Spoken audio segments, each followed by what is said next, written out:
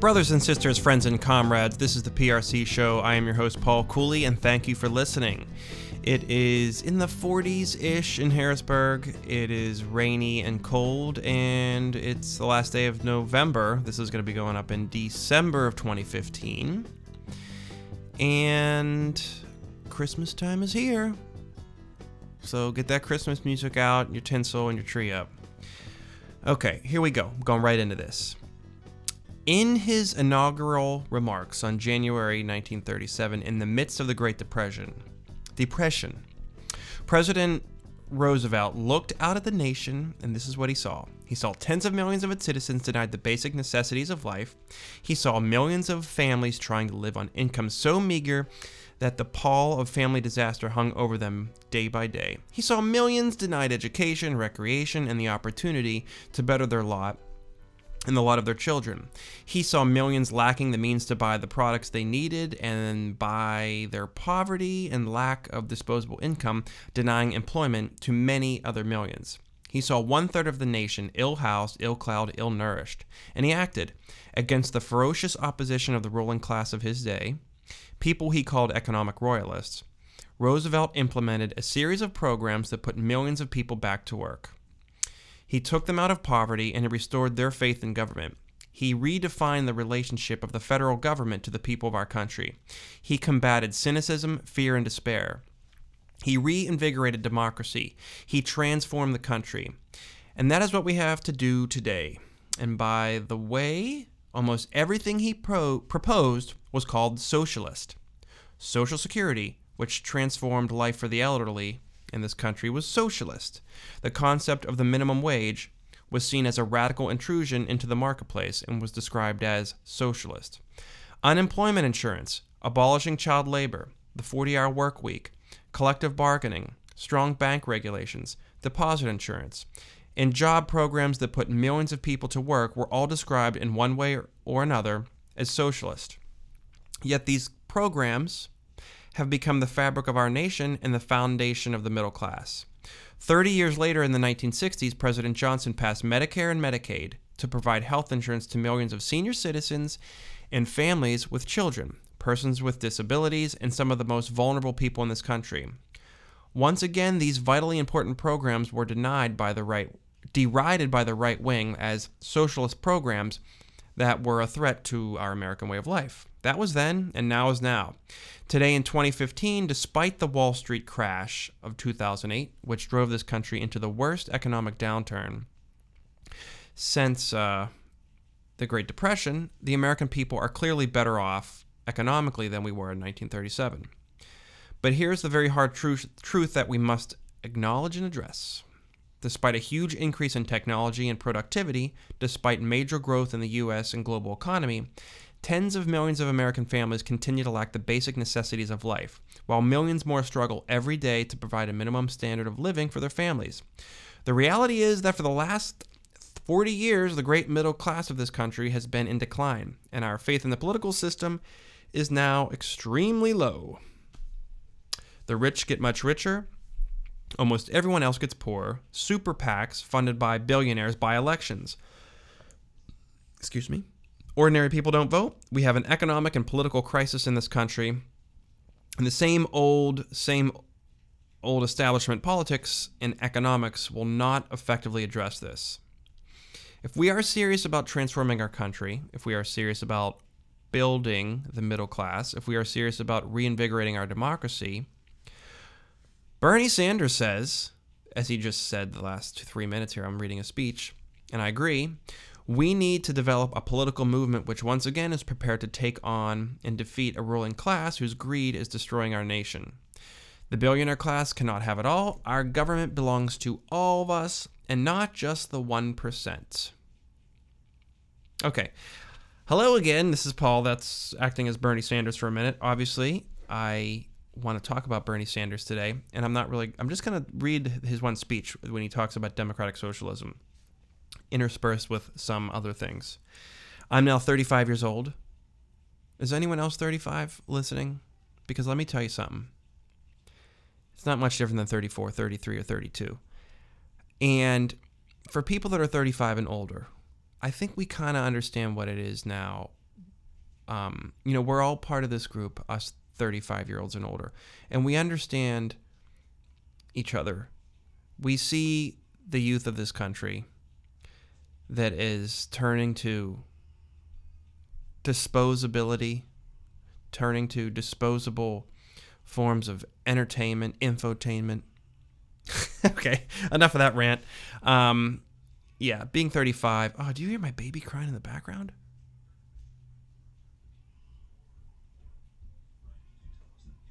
Oh, and there goes Mama going to get him. Anyways, probably didn't hear that. So, yeah, I'm 35. Don't really feel any different. I actually ran my fastest half marathon time. So that was fun. And, I'm basically half my life's over if I live till 70, which, I have some bad genes. My mom died when I was 53. She was 53. I was 24. So hopefully I can beat 53. But, being 35 puts things into perspective. You look back at those 35 years, which the first year you don't remember. The second year you don't remember. The third year you don't remember. The fourth year you don't remember. The fifth year you don't remember. Maybe you remember it a little bit. Then you get 6 through 10. You vaguely, you have some flashes there. Then you got the teens. You remember spots of that. The 20s, those were fun. You remember a lot of that.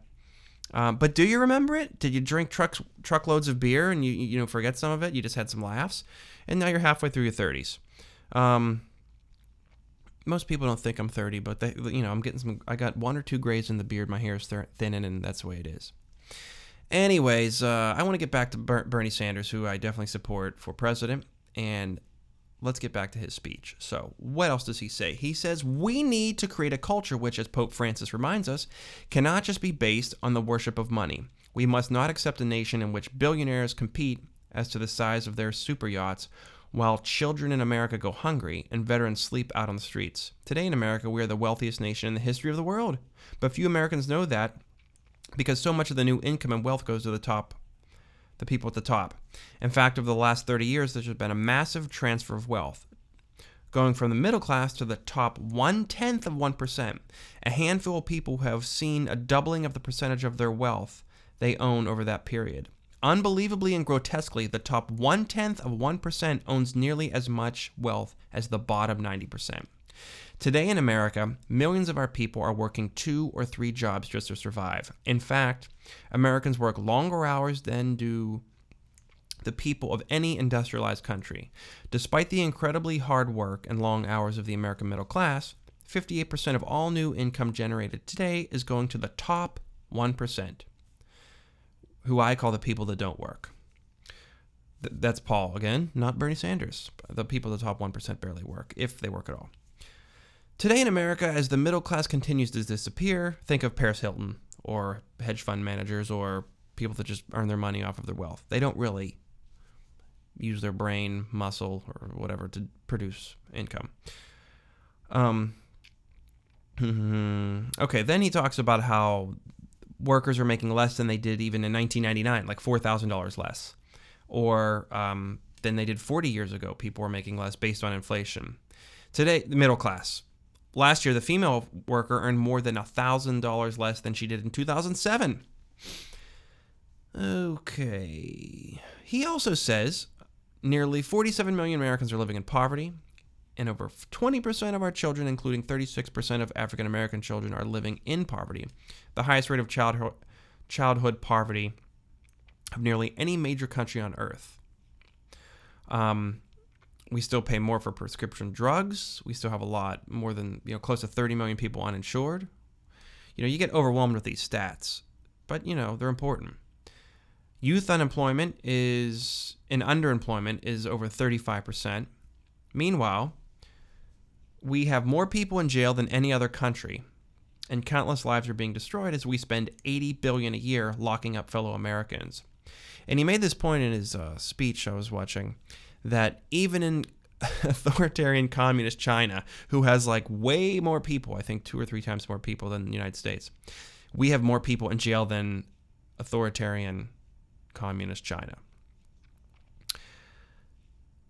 The fact is, in 1944, Roosevelt outlined what he called the Second Bill of Rights, which didn't pass. But this is one of the most important speeches ever made by a president, but it doesn't get the attention it deserves.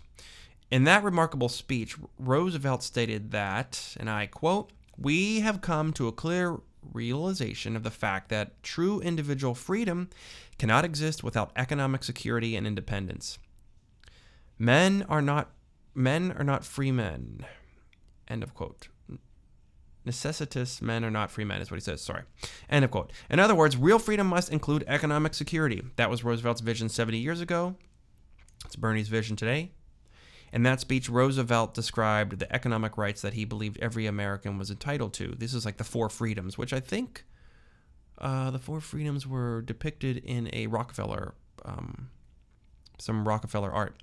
The right to a decent job at a decent pay, the right to adequate food and clothing and time off from work, the right for every business, large and small, to function in an atmosphere free from unfair competition and domination by monopolies. The right of all Americans to have a decent home and decent health care. What Roosevelt was stating in 1944 and what MLK was stated in similar terms 20 years later is that true freedom does not occur without economic security. People are not truly free when they are unable to feed their family. People are not truly free when they are unable to retire with dignity. People are not truly free when they are unemployed or underpaid, or when they are exhausted by working long hours.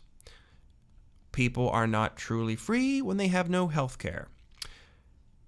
So let me define for you simply and straightforwardly what democratic socialism means to me.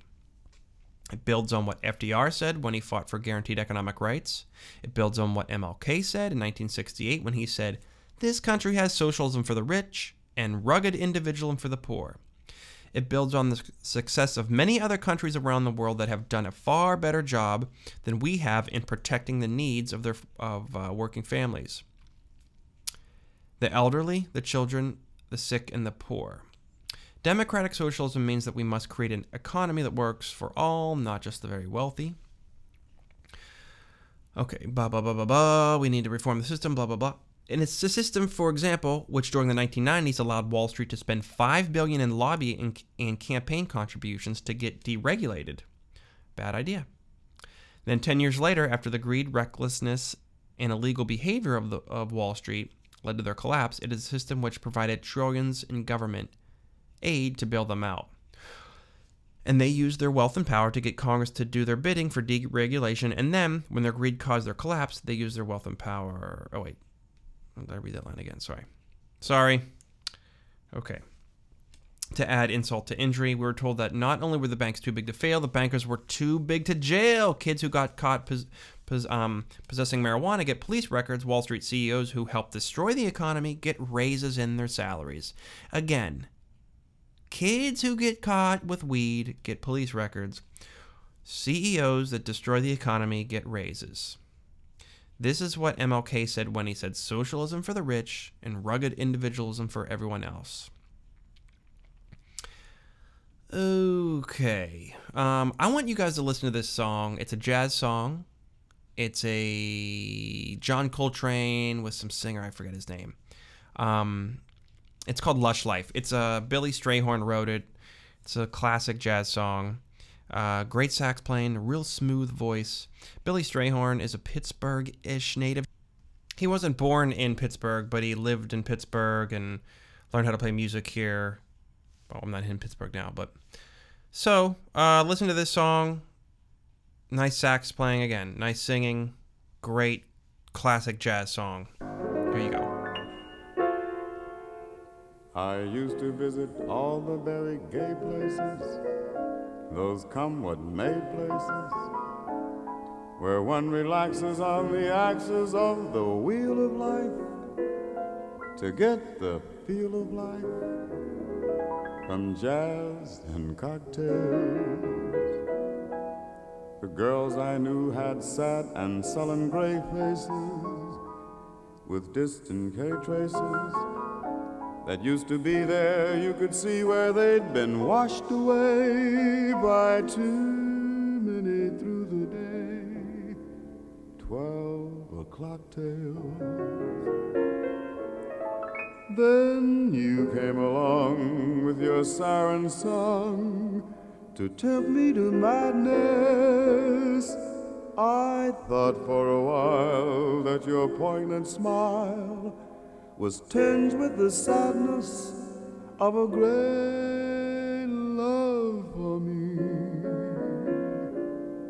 Ah, yes, I was wrong again. I was wrong.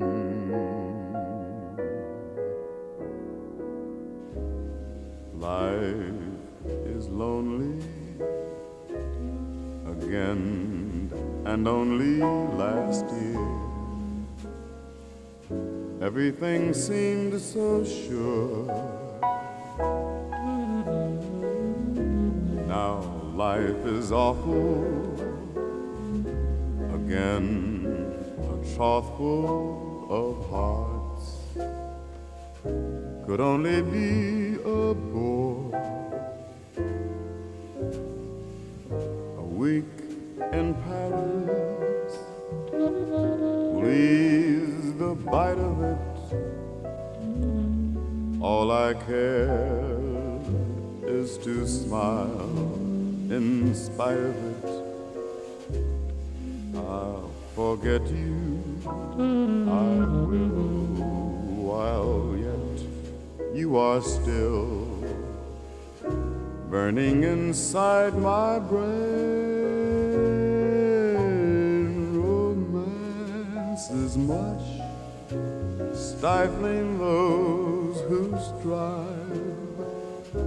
I'll live a lush life in some small dive, and there I'll be while I rot with the rest of those whose lives are lonely too.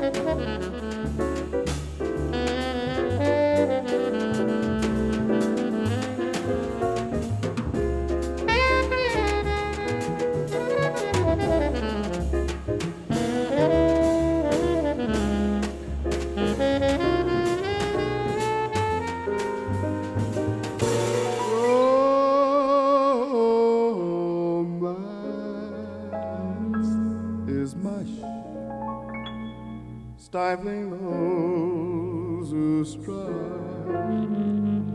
I'll live a lush life in some small dive, and there I'll be while I rot with the rest of those whose lives are lonely too.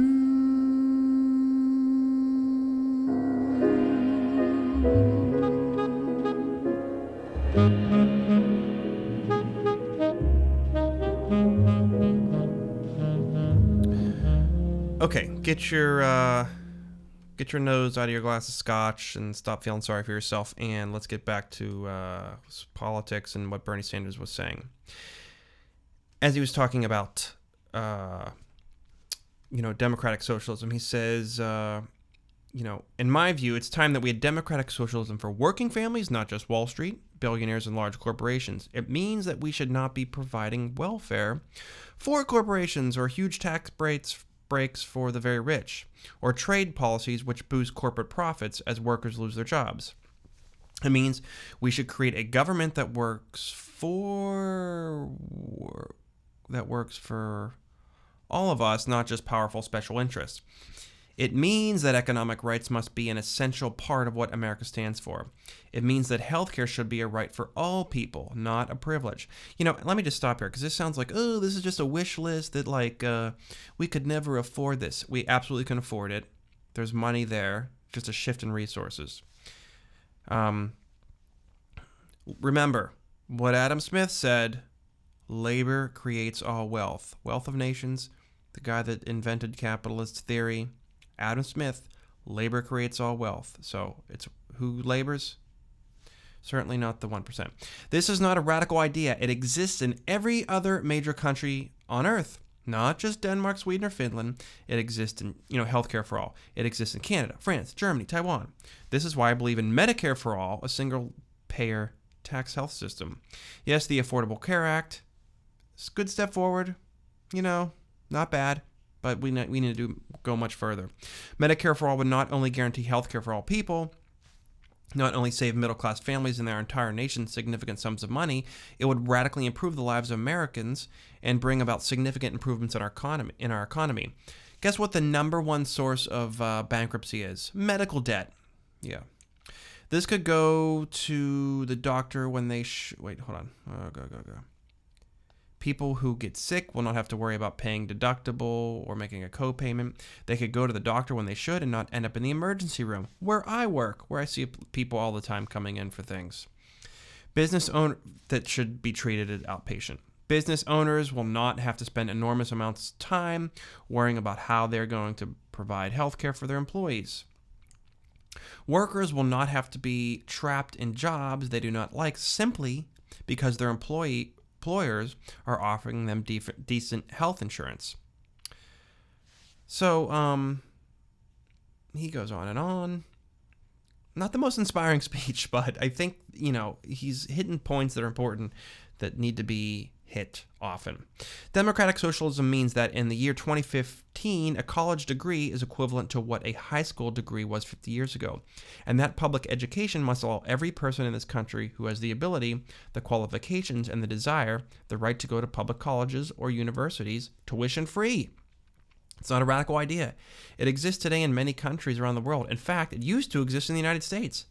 I think like California up until the 80s. Democratic socialism means that our government does everything it can to create a full employment economy. It makes far more sense to put millions of people to work rebuilding our crumbling infrastructure than to have real unemployment at 10%. It is far smarter to invest in jobs and educational opportunities for unemployed young people than to lock them up. See, this is the problem. I'm getting bored reading this. You're getting bored hearing it. But we have to get through this, guys. we have to educate the masses on this. So if you don't know the arguments, you're going to lose at the water cooler. Or if you are unsure yourself, May-wit, the benefits of having a dictatorship of the proletariat and installing a command-style communist economy. Okay, that's a joke, obviously. Okay, so, we don't have strong paid family or medical leave. We need to have that. That's doable. That's what democratic socialism is. It means that we have a government policy which does not allow the greed and profiteering of the fossil fuel industry to destroy our environment and our planet, and that we have a moral responsibility to combat climate change. It means we have a democratic... Oh, God, I can't keep reading this. I am getting bored with this. Well, here's a song I wrote. Let's just go to that. I'm doing a poor job campaigning for Bernie right now. So I've been listening to a lot of U2 sort of recently and playing with delay on my pedal. And then, so I recorded this song. It's a minute long-ish. before I recorded this song, which took me about 15 minutes to record, I spent an hour and a half recording something else, which had, as always, way too many drums, way too much guitar noodling, a bass line that was annoying, and just too much. So this is actually probably too much as well, but it's a little simpler. So this is an original drum track, original drums, bass, guitars, and all that. So, all right, I call this song One Wrong Note because if you listen to it, there is one wrong note in it.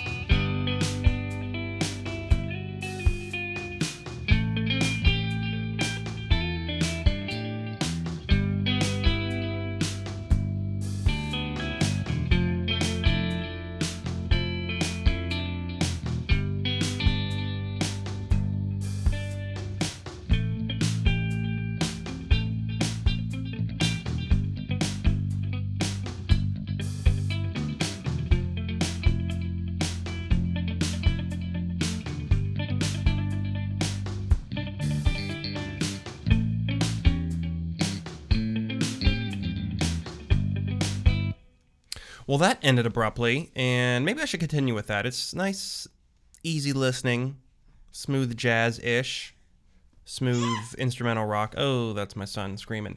I'm not going to talk about Bernie Sanders anymore, but I do want to talk about my motivation behind supporting Bernie Sanders. Do you guys know Mary Alice Malone, or do you know the richest person in Pennsylvania? Well, Mary Alice Malone is the daughter of the richest person in Pennsylvania. And who is Mary Alice Malone? So, the heiress to the Campbell Soup Company is Mary Alice Dorrance Malone. She's the richest person in Pennsylvania and is reportedly worth $3 billion. She lives in Coatesville, PA. I guess she's like in her 60s, and a couple years ago, one of her maids tried to do some extortion and got in the news and ended up settling, I guess. But what does she do? Nothing. She does absolutely nothing. She lives on a giant compound, and she sits on the board of Campbell Soup. So that, you show up. I wonder how much work that is. Not much. There's an old picture of her with a horse. Now, this woman could be a sweetheart. She could be a lovely woman. She could be a kind mother, friend, confidant. But her existence of, having $3 billion, having an estate, having a child that never has to work and contribute to mankind, other than, what does her daughter do? Well, her daughter makes expensive shoes in London called Malone Souliers. And how did she get into the shoemaking? Paul, please stop touching that paper. Mary Alice Malone was born and raised, this is from her website, raised in the heart of Pennsylvania countryside, a talented horse rider. She was selected to the Junior Olympic equestrian team at an early age.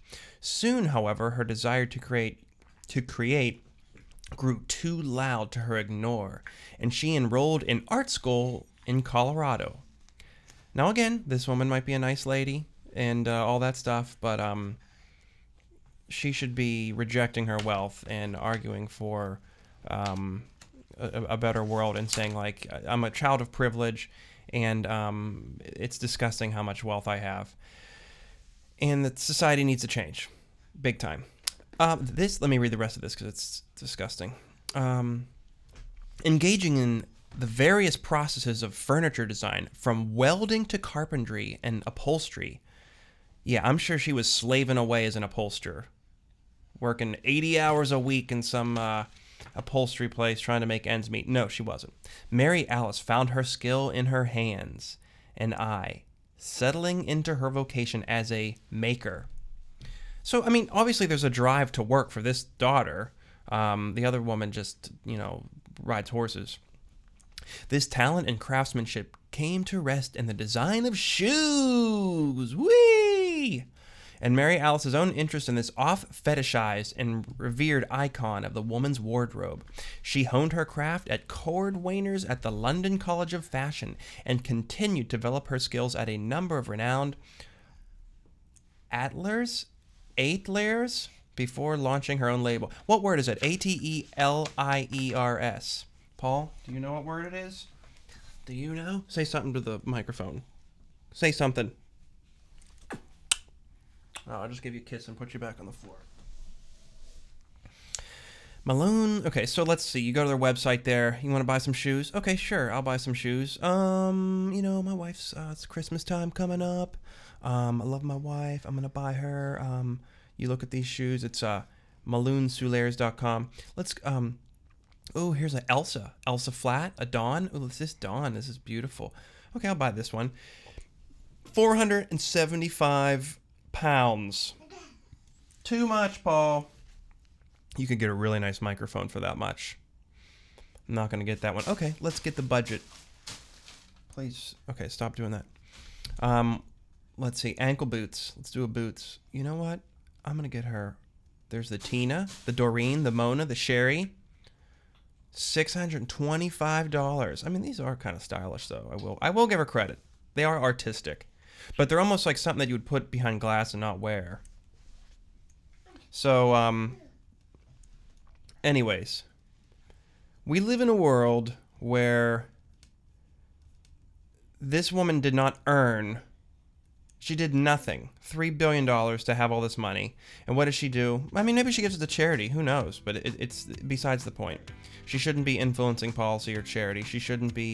She has a disproportionate amount, if she is giving it to charity or political groups, which I think I did find out that I researched a while back that, of course, they give to Republicans. That they're disproportionately influencing politics. It's not democratic. So, Campbell Soup heiress Mary Alice Dorrance Malone. Oh, she married into it. So, I guess her husband died in the 90s, and there was a whole thing. You can go online. Oh, hold on a second. Put that down. Oh, good lord. A bunch of paper clips just fell. Hold on. Oh, buddy. Okay, let's put this.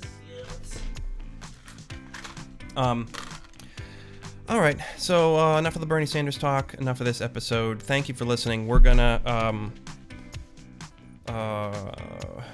the end of the year's coming up here. We should have a couple more shows. Hopefully, at least one more. And I never did buy that Brad Mehldau 10 album disc because I don't have a record player.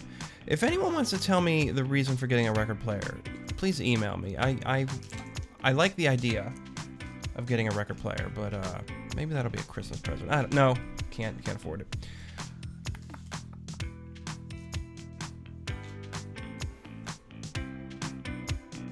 Okay.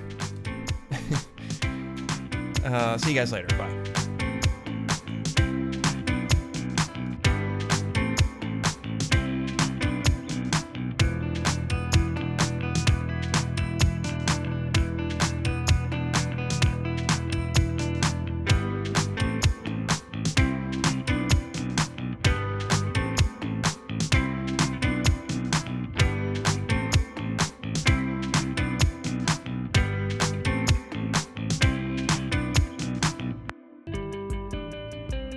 Thanks for listening to The PRC Show. Like us on Facebook at facebook.com/PRC Show or follow us on Tumblr at prcshow.tumblr.com. All of these episodes can be found at soundcloud.com/PRC Show. Your host is Paul Robert Cooley Jr. Technological consultant, sound design, host curation, and music production is also by Paul Robert Cooley. Emotional support brought to you by the roommates of Salvador and Kate G. Executive producer Josh Ferris. All labors donated. Thanks for listening.